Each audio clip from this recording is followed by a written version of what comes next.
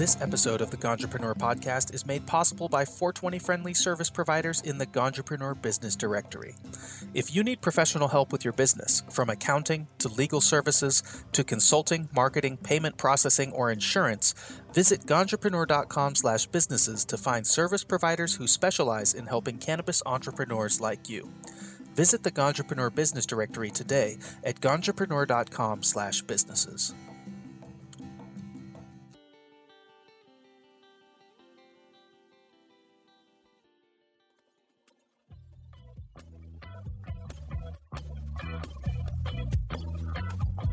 Hey there, I'm your host, TG Brandfault, and thank you for listening to the Ganjapreneur.com podcast, where we try to bring you actionable information and normalize cannabis through the stories of Ganjapreneurs, activists, and industry stakeholders.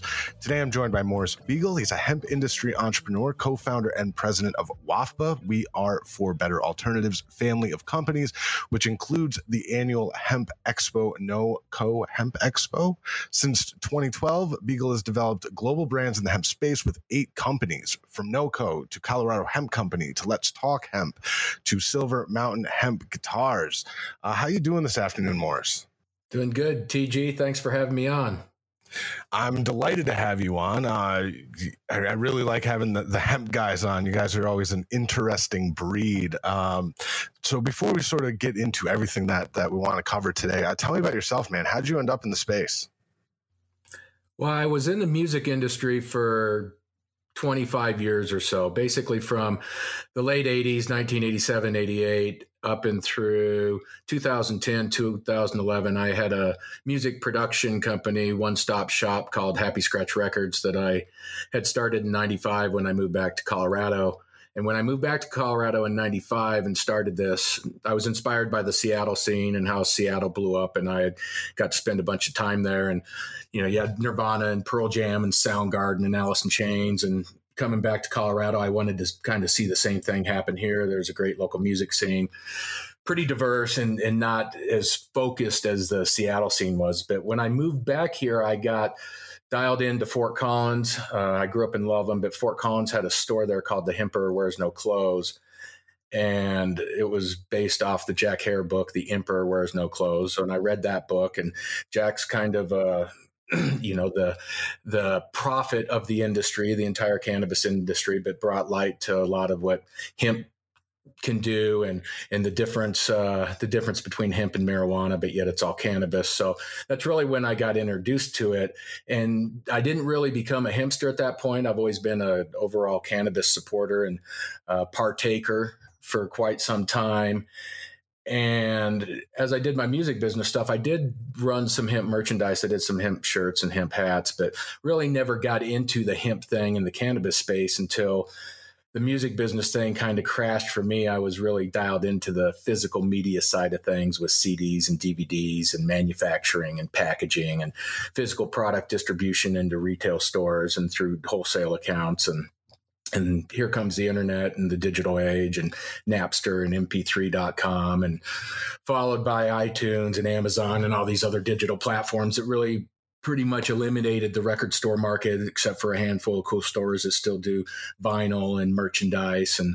But the CD market got decimated, and my business kind of dried up, and I was looking for something else to channel my skill set into. And the cannabis thing was happening in Colorado, with medical being pretty strong as of 2009. A lot of dispensaries started opening up. And then in 2012, we ran Amendment 64, which legalized recreational marijuana and taxed and regulated it just like alcohol. And within that legislation, there was an opportunity for farmers here in Colorado to start growing industrial hemp. And at that point in time, I thought, it would be a great transition to move from the music space and into the hemp and cannabis space and start a merchandise company. And that's what kind of happened in 2012. We started Colorado Hemp Company as a merchandise company, doing T-shirts and hats and working with some other textile brands that did apparel and wallets and bags and shoes. And that's really how we got started. And the following year, we started a paper printing business using hemp paper. I had found a hemp paper company that I started buying paper from. And the following year, we started doing events, which were a needed thing to educate people about industrial hemp, not only the industry itself, as we were getting to be brand new, but consumers as well. And so that's basically laid the platform for what is WAFBA and where we've gone with this. And that was with merchandise and printing and paper, and then the event side of things with bringing people together and the education and the advocacy, and really just trying to figure out how to facilitate an industry and help move the thing forward by bringing people together. So can you tell me about any parallels between sort of the early music industry and the early, when you decided to get into the hemp industry? It was pretty early. Yeah, so I think that there's really a lot of parallels when you look at, there's a supply chain, and in the music industry, that would be musicians going into the studio and making music, and from there that it would have producers and editors and then marketers and selling product to the public. And the hemp industry is similar, where you've got farmers and you've got processors and you've got manufacturers and you've got marketers and you've got events, and what you have in both spaces is a lot of creative people. So I've seen a real parallel in just the creative element and people thinking outside of the box in this space. It's just a different mindset and people with a slightly different intention and maybe kind of a counterculture approach. You mentioned the counterculture, and I want to sort of go back to earlier when you were talking about the early grunge scene. I'm a huge grunge guy. I love Mudhoney and Jesus Lizard. Mudhoney, love Mudhoney. I saw Mudhoney at the off ramp in Seattle back in, I think, 91 or 92. It was great. Be still my heart. Is that something that you think drew you to the hemp industry? Was this sort of counterculture? I mean, it seems like you were pretty entrenched in it before you entered the space. Well, when I was really trying to figure out what was going to be the next step of my life after spending so much time in the music industry, and I wanted to do something that A, is fun, B, that I'm passionate about and I really care about, that could make a difference, and that I just feel good about what I'm doing and putting out into the world, and that my kids would be proud of me about. So it was just one of these things. I felt compelled to do it because I think that our world needs to wake up socially and consciously and just become more aware of what we're doing in our everyday lives and to our planet and to our environment. And I really just think that hemp can be a game changer in changing the way people think about our world, our planet, and our environment, and how we should grow crops and how we should produce finished goods and how we should recycle and replenish all of that. And I just think that's what drew me to it. It's kind of what drew me to music. There was just this art and this presence that drew me into music. That's really, I don't know what the exact word is. I've tried to figure it out before, but it's that something else that's out there that just draws you. The invisible spirit, the invisible energy. When did you decide, that you were going to go all in with hemp? I mean, it's a risk, you deal with the banking issues and sort of being ancillarily associated with, cannabis. And you said you had kids. So, and you do so many different things. When was it that you were like, all right, this is what I'm doing? It was really in 2012 and 2013 when we started the company. I felt really passionate about that cannabis was on the way to becoming legalized and becoming socially acceptable. And it was funny that marijuana was leading the way when hemp should have never been illegal in the first place. You don't utilize hemp to get high or to get intoxicated. And I felt good about being on this side of the plant and really not being a a big activist for the medical and the recreational sides. And not that I'm not an advocate and I don't support it, because I do. I don't think anybody should go to jail for the plant, period.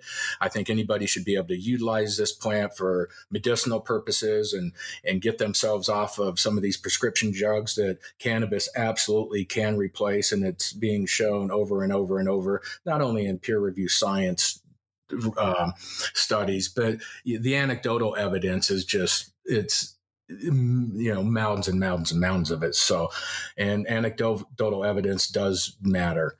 And when you look at the industrial side of it, the food side of it, nutrition, health and wellness and therapeutic side with all the hemp and the cannabinoids and CBD, the protein, the amino acids, all of it, it's all good. There's no cons about this plant in my eyes. So I just felt really good about jumping into this space. And I'm all in till the end. So the only negative thing about smoking a joint is that you can go to jail for it. Isn't that some adage? Well, yeah, that is a negative thing, and nobody should go to jail for this. And I absolutely will stand up and fight till this thing is fully legal. And people that have gone to jail for it should all be expunged. All that should be off their record.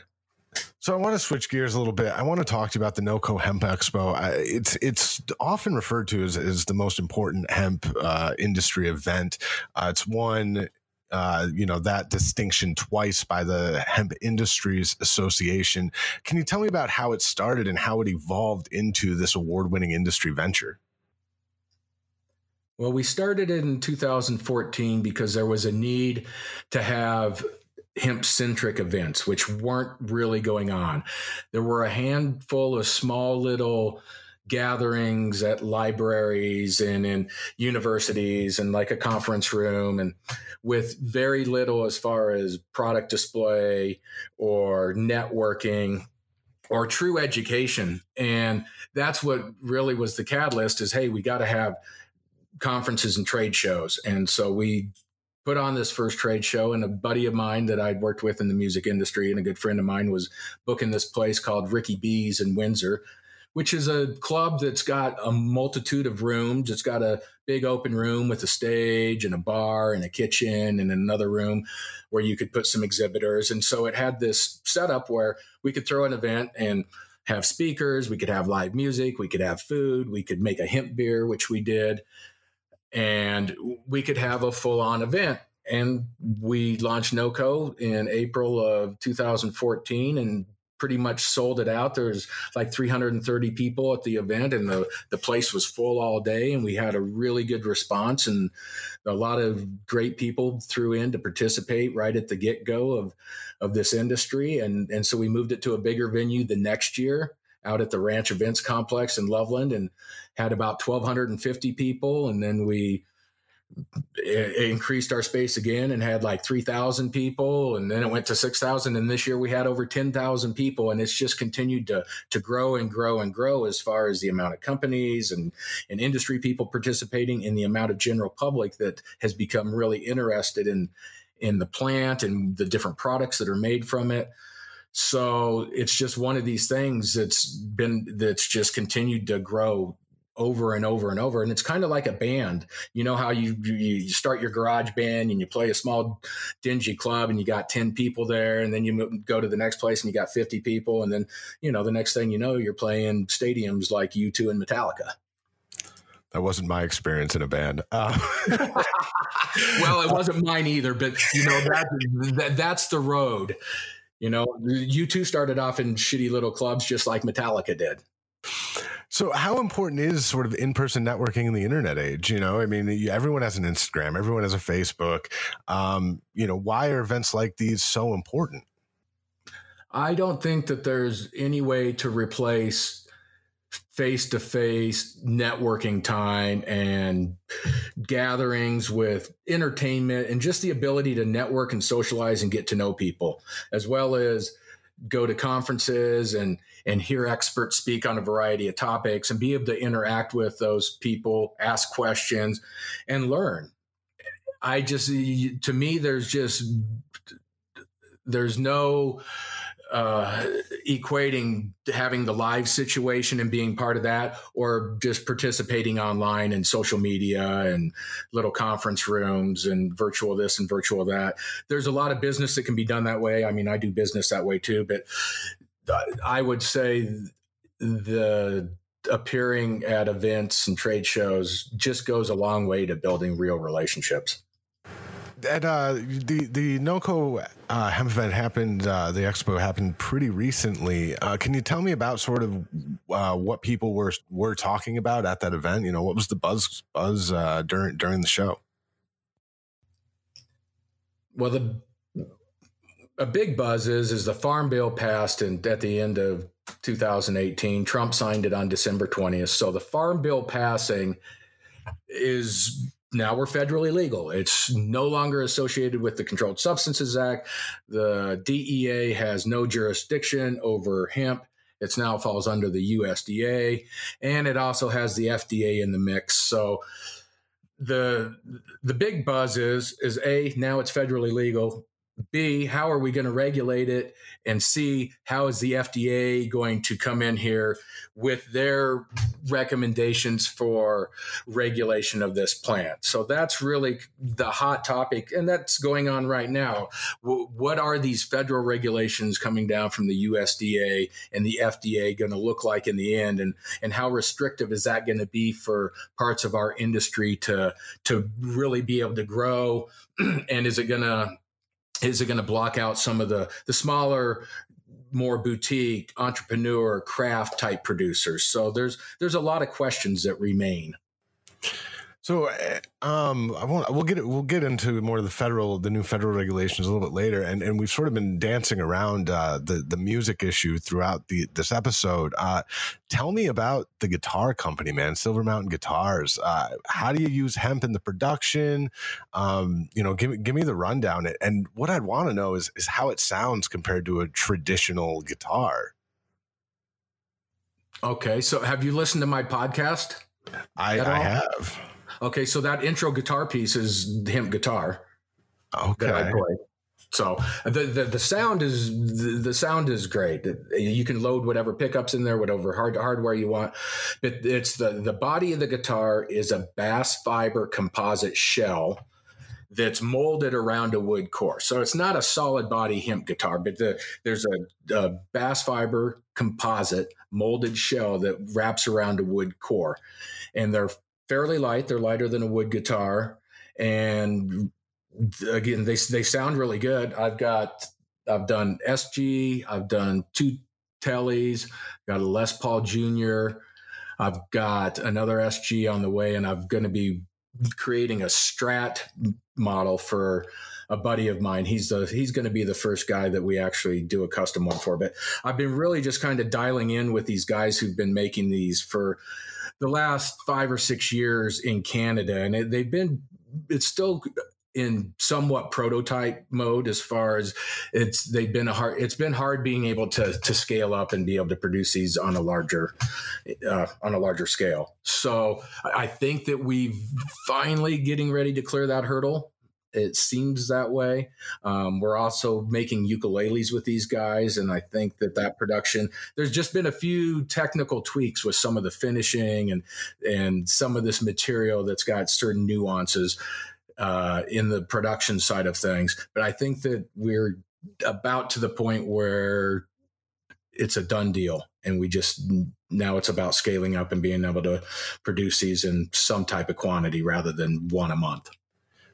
So I hear a lot that people who are, trying to do these sort of unique projects with hemp have a very hard time finding processors.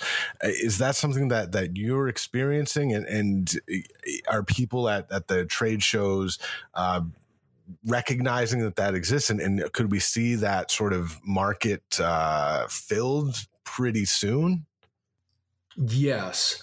There is definitely a lack of processing here in the United States outside of extraction for cannabinoids, oil, extracts, all of that. That's really the processing that's pretty available in the U.S., but there's still not enough processing for as much material that's going to be grown this year. I can tell you that there's going to be big issues with that. And we definitely have a lack of fiber processing, which is what I'm really excited about. I really got into the industry based on the fiber side of things for composites and plastics and building materials and textiles. That's what drew me into it. And I like the food part of it too, with the hemp seeds and the pressed oil and the protein powder. But there's a long ways to go with the processing for that here in the United States and in North America overall for the fiber side, not the food side. Canada's been doing the food grain hemp hearts thing for 20 years, but there's definitely a lack of the processing, but that is going to change now since the Farm Bill was signed. There's more confidence in the investors market. People realize that there is value in the fiber, the stock side of it. Implementing that processing is going to take the next 2 or 3 years to really start building stuff out and being able to utilize that material to get it into a paper or building materials and bioplastics and in some of these industrial processes where it will make it easier for guys like me that want to make more guitars or guitar cabinets or plastic guitar picks that are biodegradable with hemp plastic. So right now there's a handful of us out there that are doing these kind of novelty things, at least here in the United States. And there's people that are doing a lot more than that over in Europe, because Europe's been doing this fiber side of thing, and they're the most advanced when it comes to utilizing fiber for a variety of different industries. China does a variety of that too. They're more geared on the textiles, apparel side of thing, but we need to get a lot of this European technology over here, as well as some of the Chinese technology, and build out this fiber side of things, because that's where we're going to be able to have a tremendous impact in this country.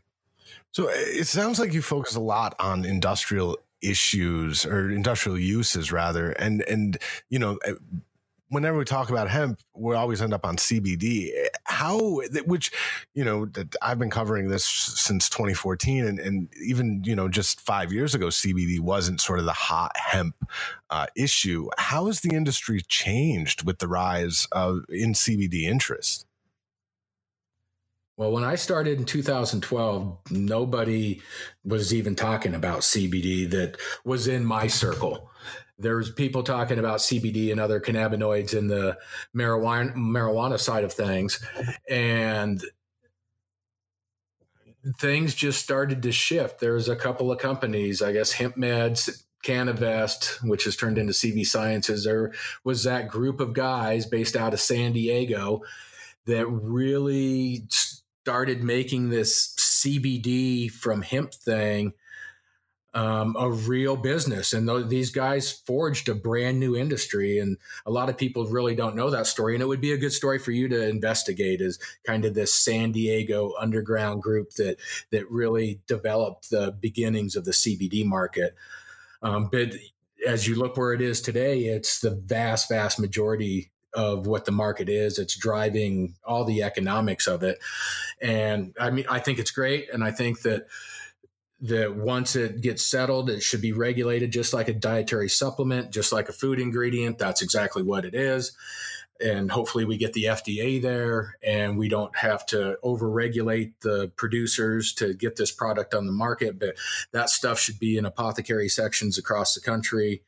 And consumers should have the choice as to where they're going to get their cannabinoids. If they want to take them and they don't want to get high, they should be able to go to Whole Foods or Vitamin Cottage. If they want to go get them at their dispensary and have THC, that they should be able to do that. And if they want to go to their doctor and to their pharmacist, because that's who they trust, and they want, you know, medications from whatever pharmaceutical company with CBD or other cannabinoids in it, then the consumer should have that option too. So it's interesting to see how these channels are developing, and hopefully here in the next couple of years, they'll be pretty defined, and we'll have a clear path for hemp-derived CBD and cannabinoid products, and you'll have your adult use side of the market, and you'll have your pharmaceutical side.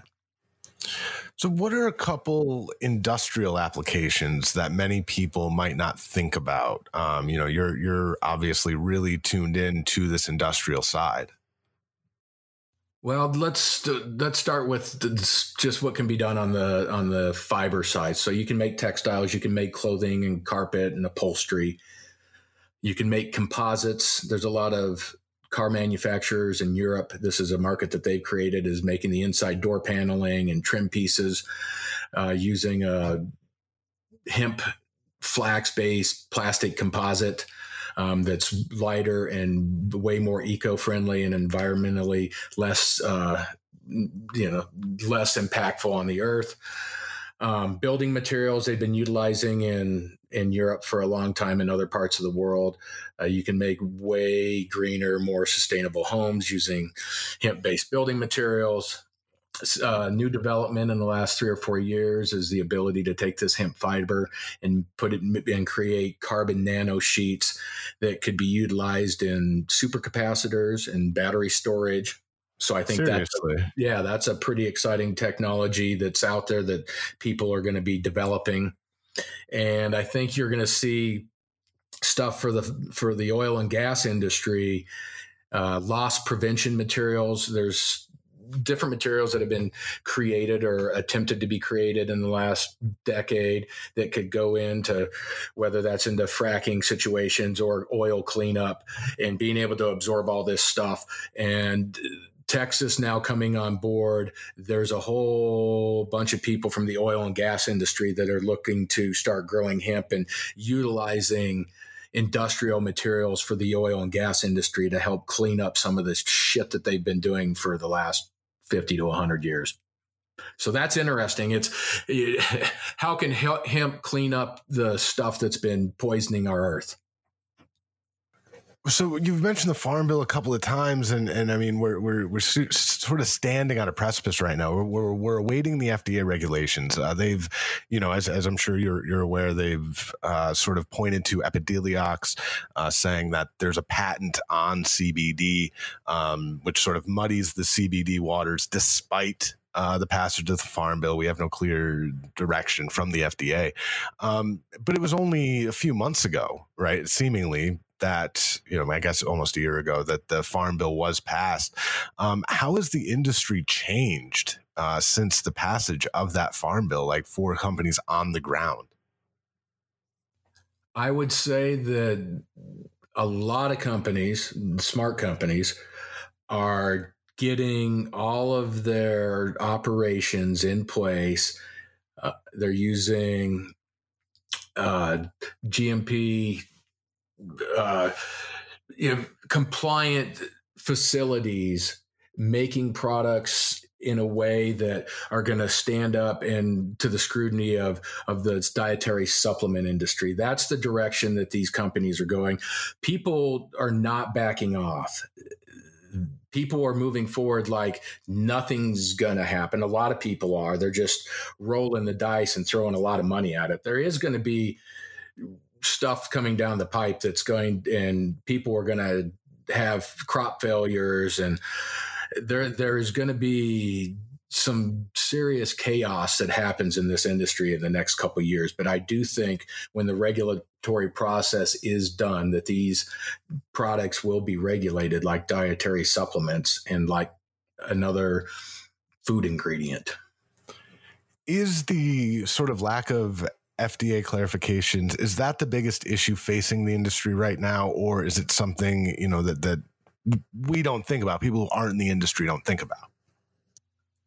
That's a really good question. I would say that the FDA thing is really the biggest unknown at this point. But I would say that a lot of people, that there's so much money involved in this now, and there's a lot of political clout that's pushing for what seems to be a properly regulated industry, so we can create these products and a lot of people can compete in the marketplace.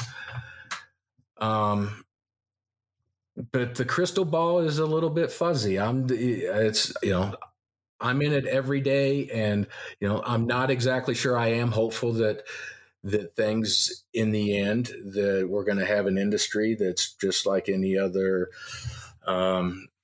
agricultural type of industry. That's what this is. It's an agricultural crop.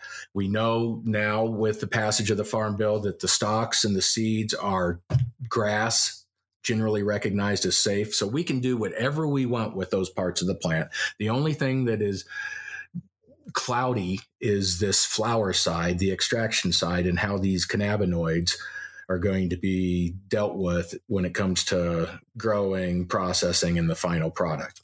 Is any THC going to be allowed in these final products? Is isolate going to be able to be used from any of these compounds, or are all the isolates basically going to belong to the pharmaceutical industry, and all we can use are these full spectrum, broad spectrum, whole plant extracts? There's clarification that's going to be coming down the pipe. I'm not exactly sure where it'll end up. A lot of people don't think we're going to be able to use isolates, that those will be deemed to the pharmaceutical industry. So, you said the crystal ball's a little fuzzy. Well, look into your crystal ball for me. And what do you think, taking CBD out of it, all right? Let's say the FDA says, you cannot, isolate CBD, whatever. What do you think would be the next big hemp sort of thing? The next big hemp thing? I think that's industrial. I would say animal feed and animal products, pet products. That's, that stuff is happening to some degree now, although it's not considered legal. The animal side of things domestically, there's still the FDA has to allow that, and they're trying to fast track certain things. But there's studies that have to be done, and I think that the animal feed market's going to be large for sure. Livestock is a huge industry, it's another thing that we could discuss for a long time, is industrial agriculture and the industrial livestock industry, which is terrible for our environment and the climate. But I think fiber, I think the grain, that's where it has to go. Protein powder. People are becoming more organic, more regenerative, more plant-based foods. Cannabinoids are going to be there. It's a health and wellness product. It's a plant that can do all these things. So what's the next big thing? I think that all the uses all the potential replacements that it can go into these various industries, and replacing these different ingredients to green up products across the industrial spectrum. I mean,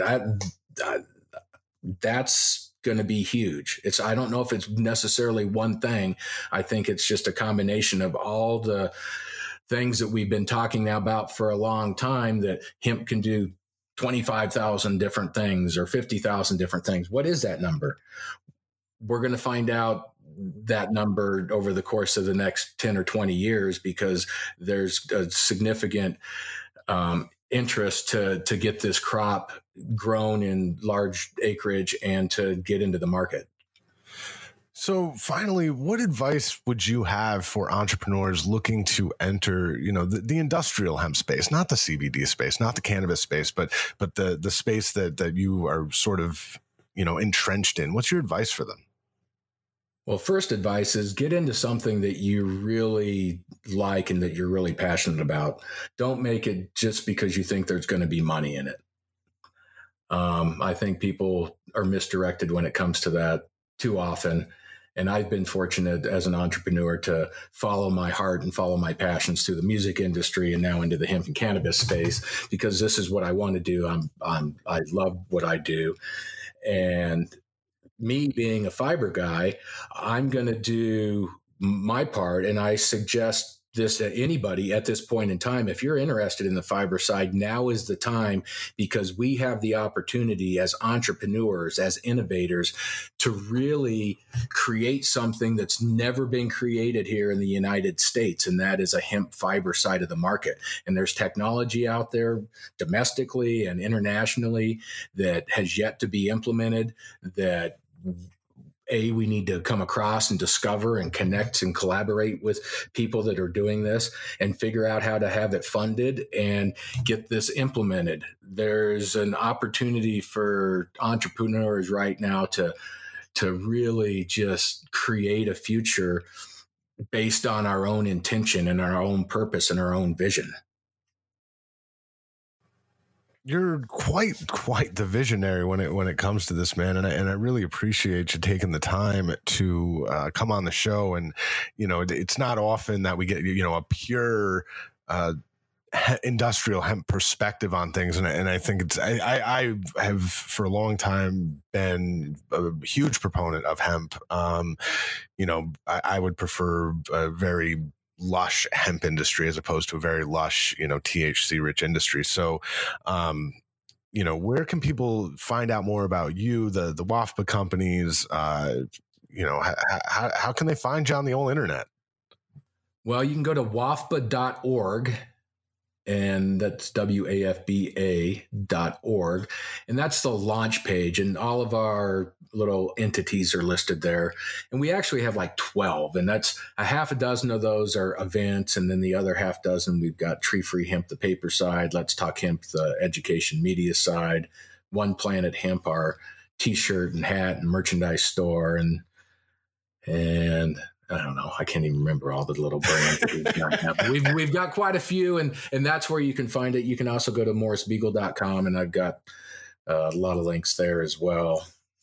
And you can go to nocohempexpo.com, and that's what people, if you want to find out really what's happening in the hemp industry, if you do get a chance, you should come to NOCO Hemp Expo, especially NOCO 7 that'll be in 2020. We're moving to a brand new space that's 3 times where we were at last year, where we packed it out with 10,000 people. And next year we hope to have 20,000 plus, and we'll have 400 plus exhibitors and great programming for the business side, the investor side, the farm side, the equipment side. And we're just really excited to do what we can to help facilitate this industry and bring people together and make it real and make a difference. That's Morris Beegle. He's a hemp industry entrepreneur, co-founder, and president of the WAFBA We Are For Better Alternatives family of companies, which includes that aforementioned NOCO Hemp Expo. Thank you so much for being on the show, Morris. It's really been a pleasure. Hey, thanks, TG. I appreciate you having me on. You can find more episodes of the Ganjapreneur.com podcast in the podcast section of Ganjapreneur.com and in the Apple iTunes store. On the Ganjapreneur.com website, you'll find the latest cannabis news and cannabis jobs updated daily, along with transcripts of this podcast. You can also download the Ganjapreneur.com app in iTunes and Google Play. This episode was engineered by Trim Media House. I've been your host, TG Brandfault.